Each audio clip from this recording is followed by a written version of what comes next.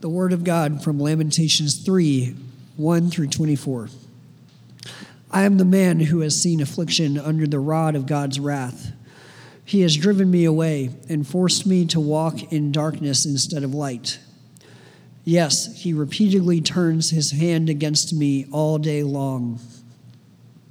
He has worn away my flesh and skin. He has broken my bones. He has laid siege against me, encircling me with bitterness and hardship. He has made me dwell in darkness like those who have been dead for ages. He has walled me in so I cannot get out. He has weighed me down with chains. Even when I cry out and plead for help, he blocks out my prayer. He has walled in my ways with blocks of stone. He has made my paths crooked. He is a bear waiting in ambush, a lion in hiding. He forced me off my way and tore me to pieces. He left me desolate. He strung his bow and set me as the target for his arrow. He pierced my kidneys with shafts from his quiver. I am a laughingstock to all my people, mocked by their songs all day long. He filled me with bitterness, satiated me with wormwood. He ground my teeth with gravel and made me cower in the dust. I have been deprived of peace. I have forgotten what prosperity is. Then I thought, my future is lost as well as my hope from the Lord. Remember my affliction and my homelessness, the wormwood and the poison. I continually remember them and have become depressed. Yet I call this to mind, and therefore I have hope. Because of the Lord's faithful love, we do not perish, for his mercies never end. They are new every morning. Great is your faithfulness. I say, the Lord is my portion, therefore I will put my hope in him. The word of God for the people of God.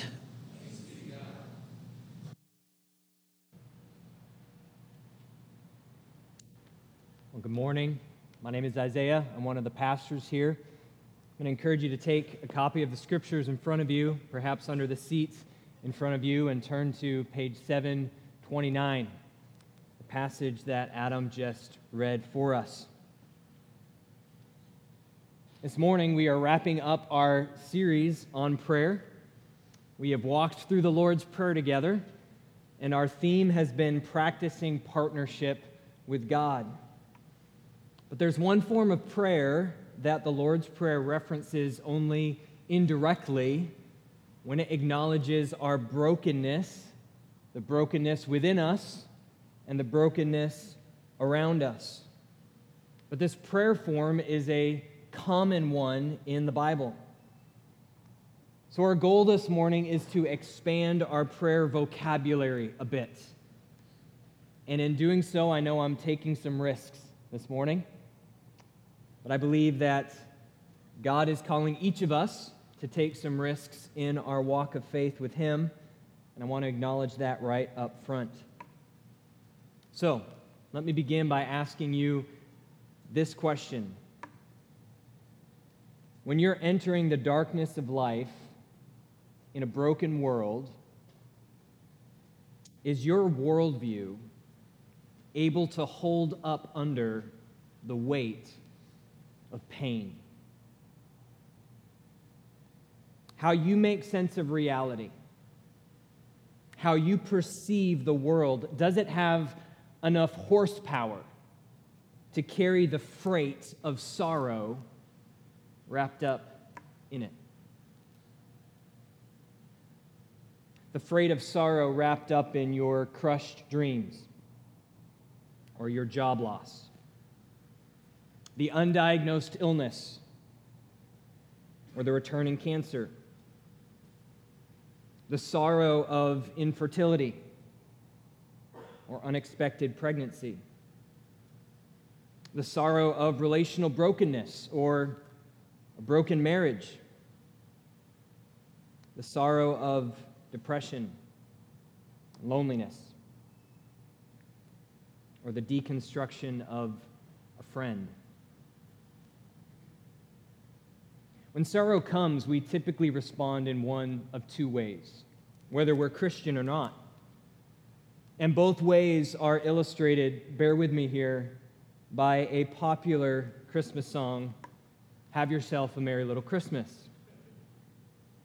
The song goes like this: Have yourself a merry little Christmas, let your heart be light. From now on, our troubles will be out of sight, and then later, our troubles will be miles away. What's the message there? Just look beyond the trouble. Tap your magic Christmas heels together, ignore the pain, it won't last.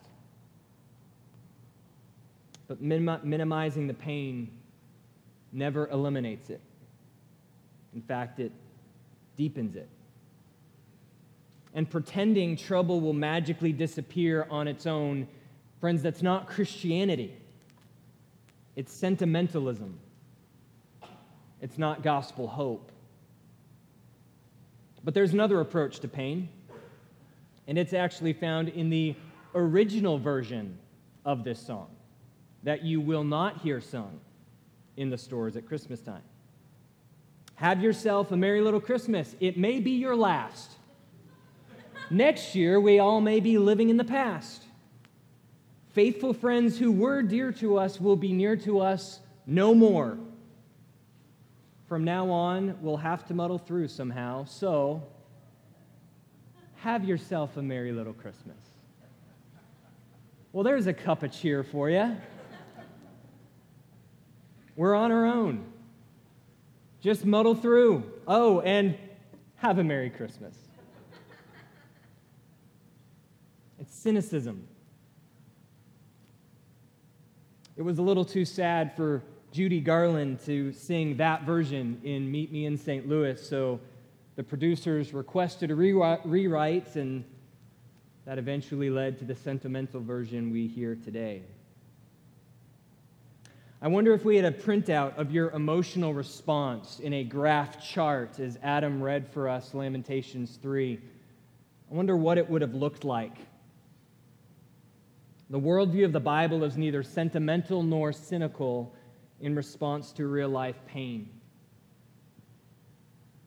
So what happens internally when you hear a biblical author say, God has broken my bones? He's buried me in a dark place like those long dead. He's bound me in heavy chains. He's blocked my way with a high stone wall. He's hidden like a bear or a lion waiting to attack me. And then he's dragged me off the path and torn me to pieces, leaving me hopeless, helpless, and devastated. He's drawn his bow, and he's made me the target of his arrows. He's made me chew on gravel. Jeremiah is being brutally honest about what it feels like God is doing. And for some of us, this is borderline offensive. But I can relate to Jeremiah. And I think if many of us are being honest, so can you. You've had weeks like that. You've had months like that. You've had years like that. Back in July of 2019, God wrecked the plans that Elizabeth and I had laid out for our lives. And it wasn't a slow and gradual dismantling. It was a sudden and painful explosion.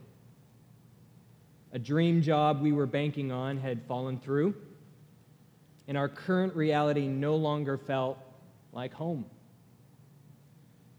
I wrote these words in my journal on July 20th, 2019. I'm so discouraged. If this is depression, it's awful.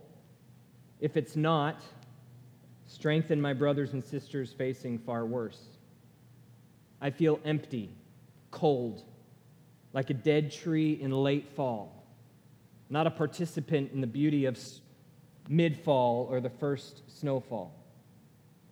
And then the emotions come, overwhelming sorrow. The tears won't stop, and I don't know why I'm crying. The burden I'm placing on Elizabeth grieves me. Strengthen her. Oh God, open a window and give me some light. Open your word and give me life. How long? The days seem like weeks, and still I must shepherd. I need a shepherd. Father, what are you doing? All seems empty, dark, lonely. Why do I feel as though the world is falling apart and the sun has set never to rise? Has my God died? Has an idol been slain and I can't cope? Is there some unknown sin? Do you desire that I remain frustrated? And then I recorded what night felt like in this season.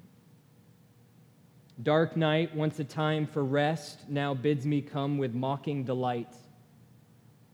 Once a chance to cleanse the mind and body of daily stress, now a theater of scorning voices calling out ridicule for unfounded sorrow. My experience is far from unique. You've had dark nights like that. Maybe that was last night. So, when sorrow and grief and frustration and discouragement and perhaps even anger at perceived or real injustice just seems to overwhelm you, when it strikes you unexpectedly, let me ask you again. Does your worldview have the horsepower to bear up under that pain without trying to back out of it through sentimentalism and without trying to just suck it up and bear it through cynicism? Or let's depersonalize it just a touch. When someone in your life group is afflicted with intense pain, does your faith give you the patient grace to grieve in silence and lament in prayer? Or does your own discomfort with the reality of another's pain cause you to have to fill that void? You've got to say something, fill the silence with anything.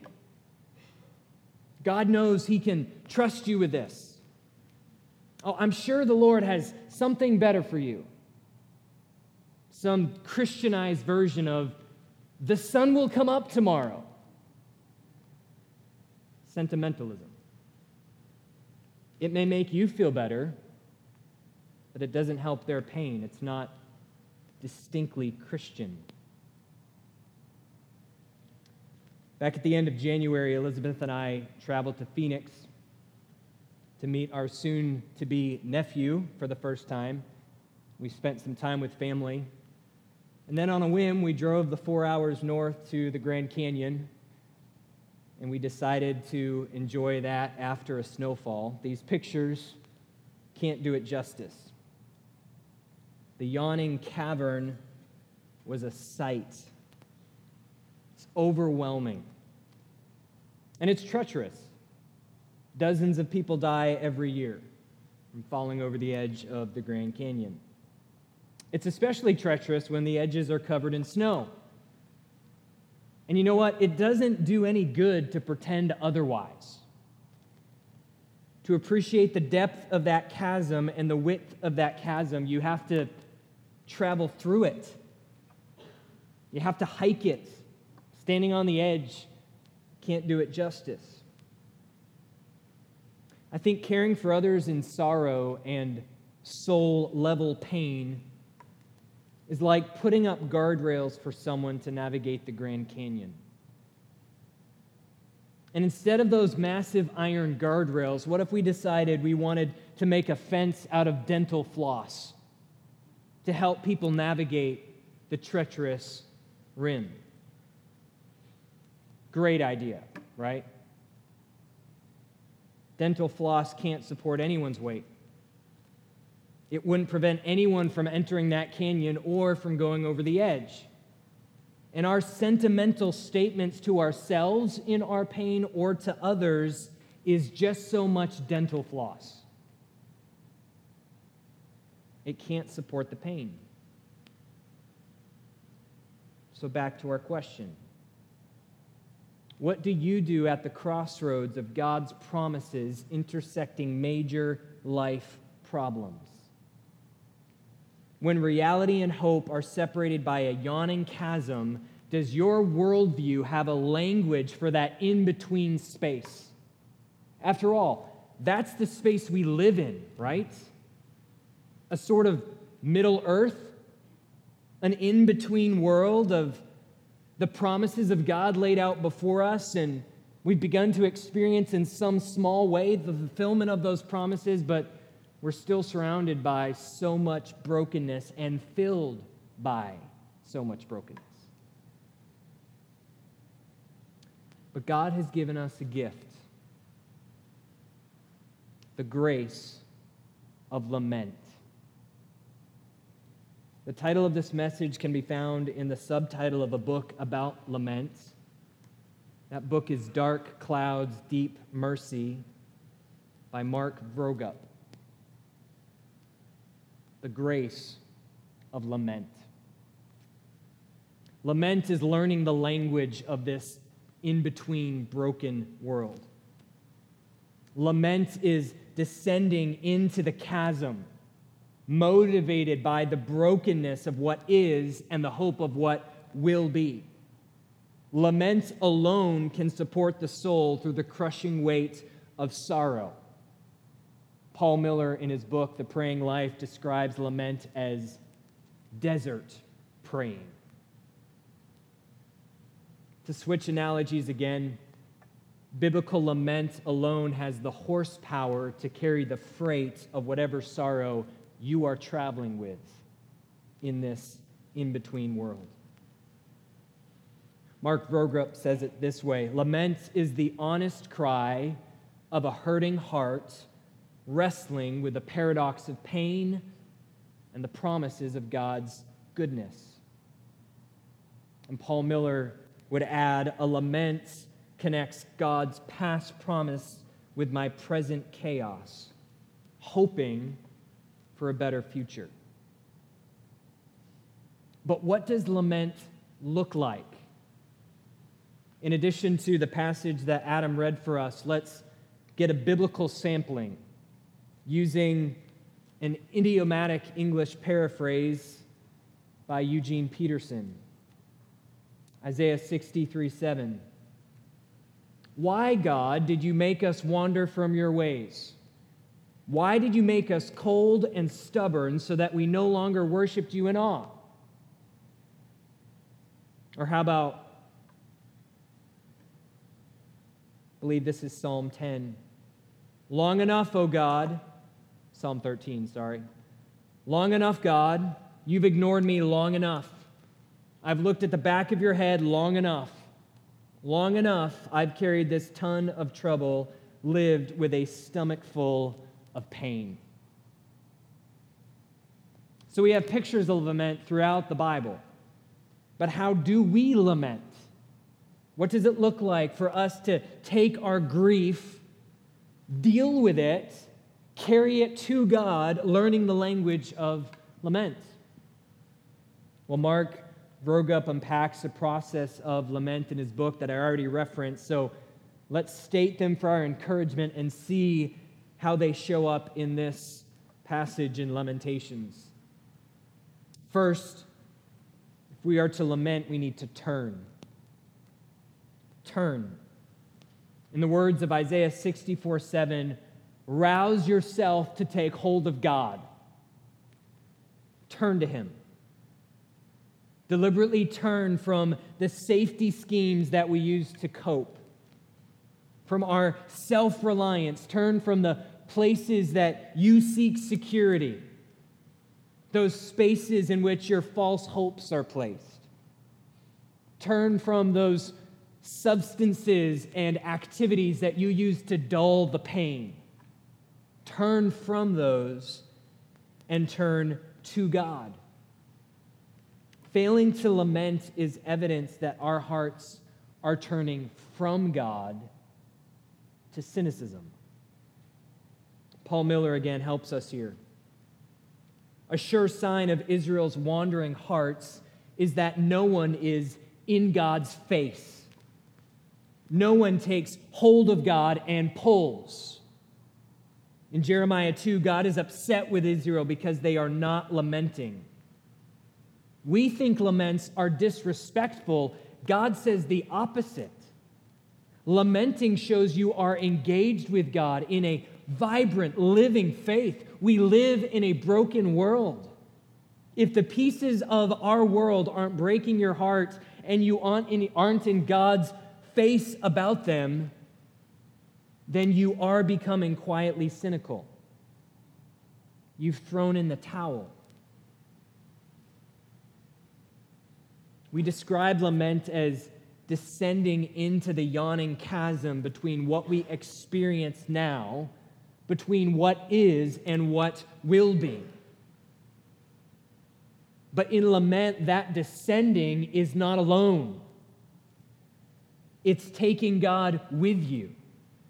It's inviting Him, whether you feel like He's listening or not, to walk with you in the physical, spiritual, emotional, relational pain of your current circumstances. It's grabbing hold of God by faith.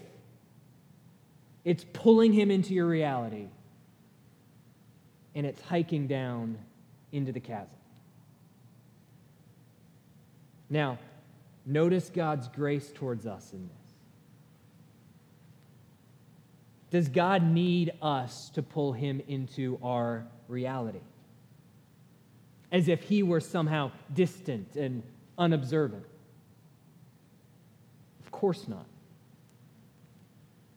But how else can our faith be expressed in the pain and the sorrow if we don't pull on God? It's a bold move, but it's not irreverent to pull God into our experience. After all, the summons has been given to us to enter the throne room of grace. Hebrews chapter 4, therefore let us approach the throne of grace with boldness, so that we may receive mercy and find grace to help in time of need. It's not faith to refuse to approach the throne. That's stubbornness. That's self-reliance. That's cynicism. And it's not the way of the Christian. The Christian descends into the chasm and pulls God with. We see this in Lamentations 3:19, subtly, but it's there in an address to God. Remember my affliction and my homelessness, the wormwood and the poison. Number one, turn. Second, complain. Eugene Peterson's paraphrase once again. Psalm 6. Please, God, no more yelling. No more trips to the woodshed. Treat me nice for a change. I'm starved for affection. Can't you see I'm black and blue? Beat up badly in bones and soul? God, how long will it take for you to let up? How about Psalm 10:1? God, are you avoiding me? Where are you when I need you? Complain. Pour out your heart to God. Some of you fear doing so because you haven't actually allowed yourself to enter into your own pain. You haven't allowed yourself to actually enter the pain of what you're experiencing. You want change. You want a transformation of your circumstances, but rather than choosing the way of maturity and walking through the pain, which will lead to the transformation you are so longing for, you would rather just suck it up and deal with it. After all, pain is weakness leaving the body, right? What a bunch of hogwash. Pain is weakness entering the body. And when it does its job in your life, pain brings us face to face with how wrong things are, how far off from reality, how far reality is off from the future that God has promised. So health and maturity demands that we be willing to deal with our pain. And let's be honest, it's more painful to deal with our pain than to medicate ourselves through it. And lament is taking that pain and it's holding it up to God's face, saying, Father, this is what is. This is what I'm experiencing, and this is what it feels like. But that's what you've promised. So, help. Some of us are really good at complaining. But our problem is our complaining is to other people or to ourselves, not to God. So, Christian, let me ask you, can your Christianity, the Christianity you subscribe to, can it sustain the full weight of your complaints? Is the God whom you worship, whom you claim to believe is all-wise and all-powerful and all-sovereign and all-knowing and all-loving, can that God in your mind bear up under the weight of your frustration and discouragement and sorrow overwhelming your heart? And may I suggest to you, if he can't, he's not worth your worship. And he's not the God of the Bible. To steal a book title, your God is too small. Number 1, turn. Number 2, complain. Number 3, ask. Ask. Christian, what do you want God to do? And will you, fueled by your faith that God loves you, that he's for you, that he's planned your eternal flourishing, will you ask?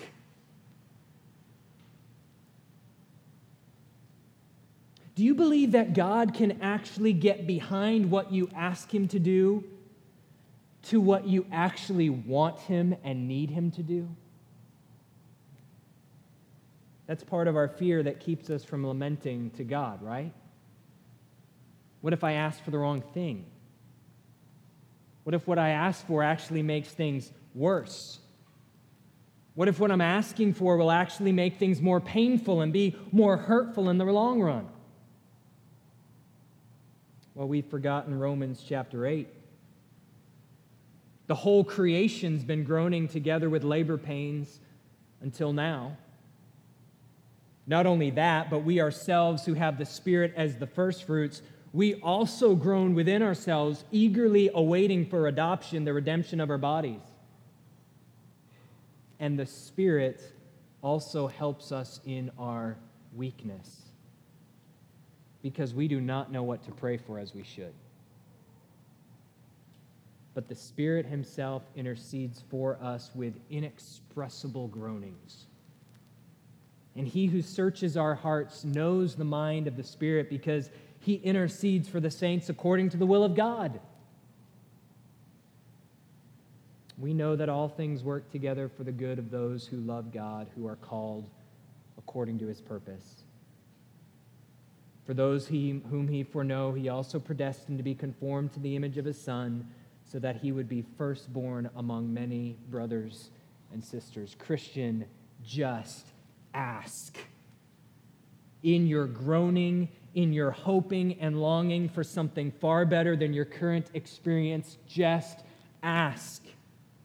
Invite the Spirit of God within you, or rather invite God into the sorrow and discouragement, and the Spirit of God within you will intercede for you according to God's will.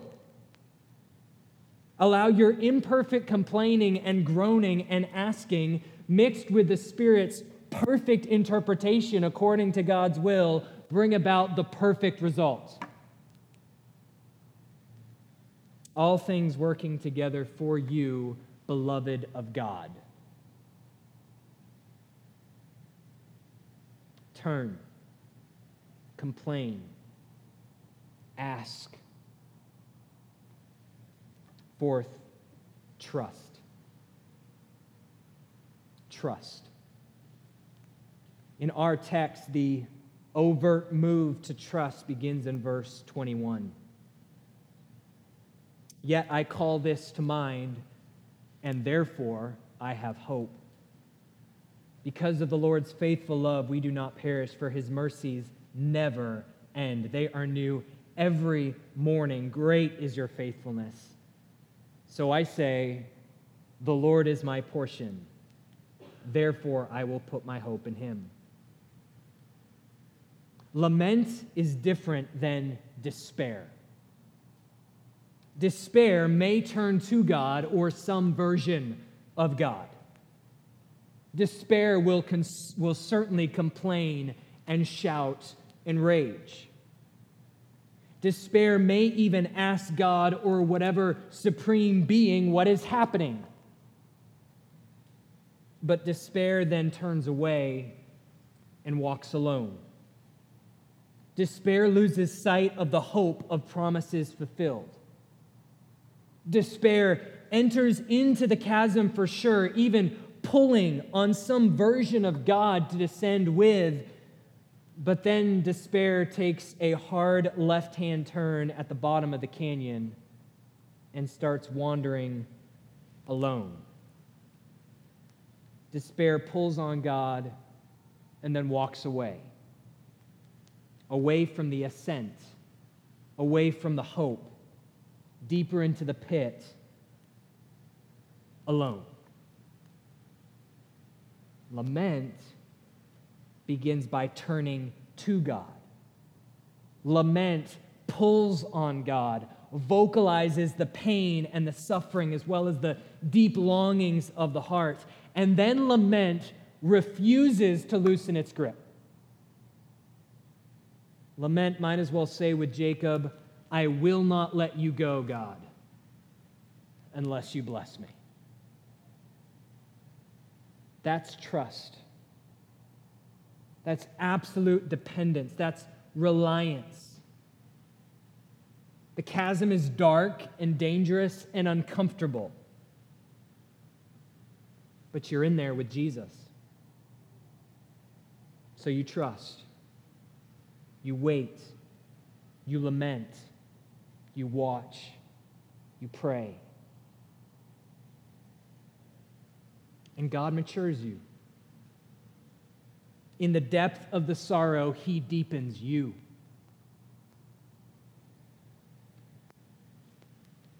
But you have to sit. You have to wait. You have to trust. Lamentations 3:25. The Lord is good to those who wait for him, to the person who seeks him. It is good to quietly wait for salvation from the Lord. It is good for a man to bear the yoke while he's still young. Let him sit alone and be silent, for God has disciplined him. Let him put his mouth in the dust. Perhaps there's still hope. Let him offer his cheek to the one who would strike him. Let him be filled with disgrace, for the Lord will not reject us forever. Even if he causes suffering, he will show compassion according to the abundance of his faithful love.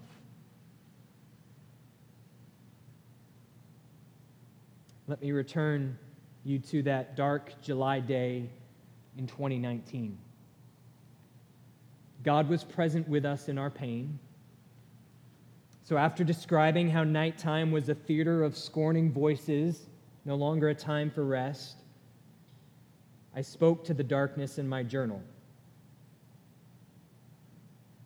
Dark nights, enjoy your quaint victory. It will not last.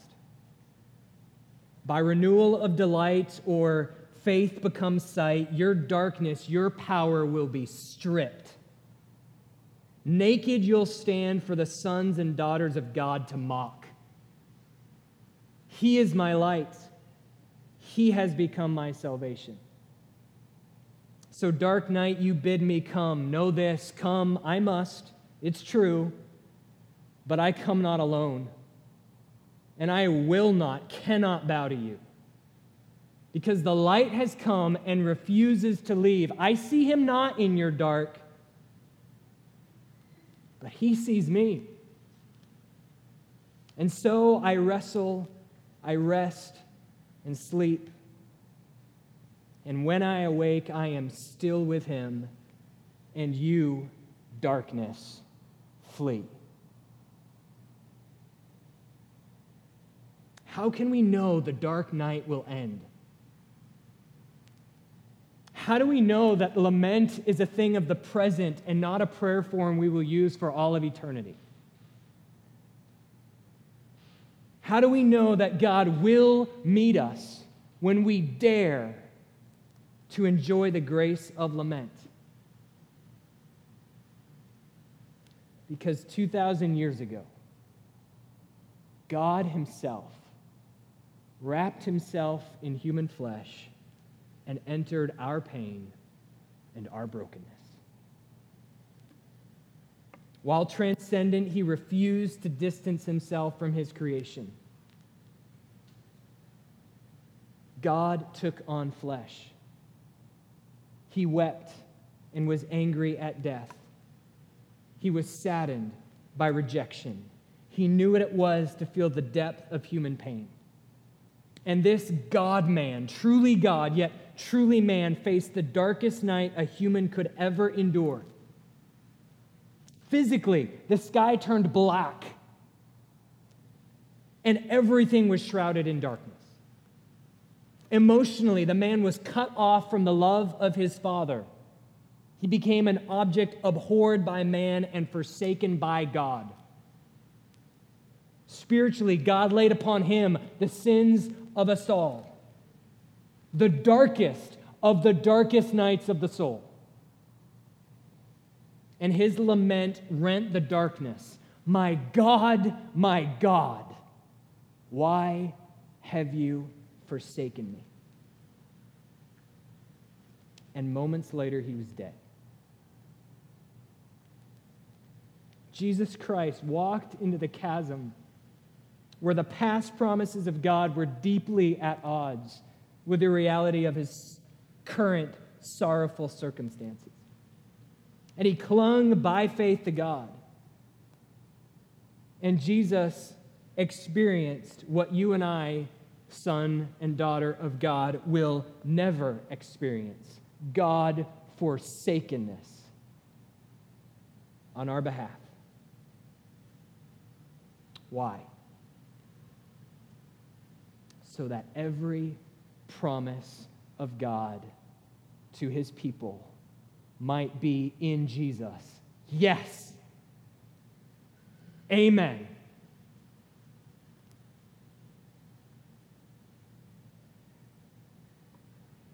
For the Lord will not cast us off forever.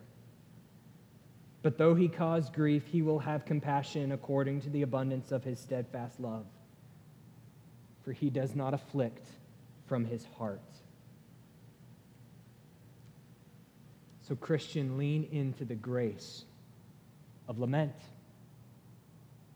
And if you're not yet a follower of Jesus, let me ask you, does your worldview have the horsepower to carry the load of your sorrow through this in-between broken space?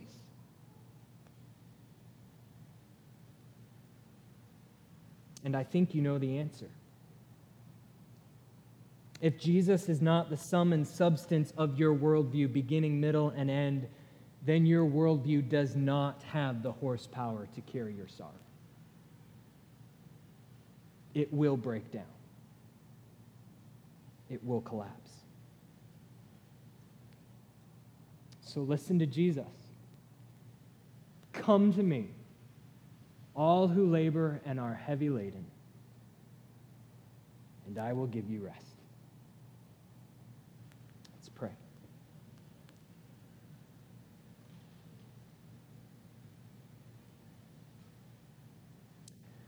Blessed Savior, you have promised that you will all our burdens bear. So may we ever, Lord, be bringing all to you in earnest prayer. Soon in glory bright, unclouded, there will be no need for prayer.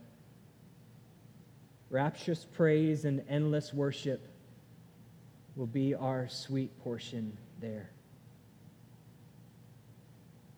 Until that day when darkness will forever be gone, when we will dwell with you in unapproachable light,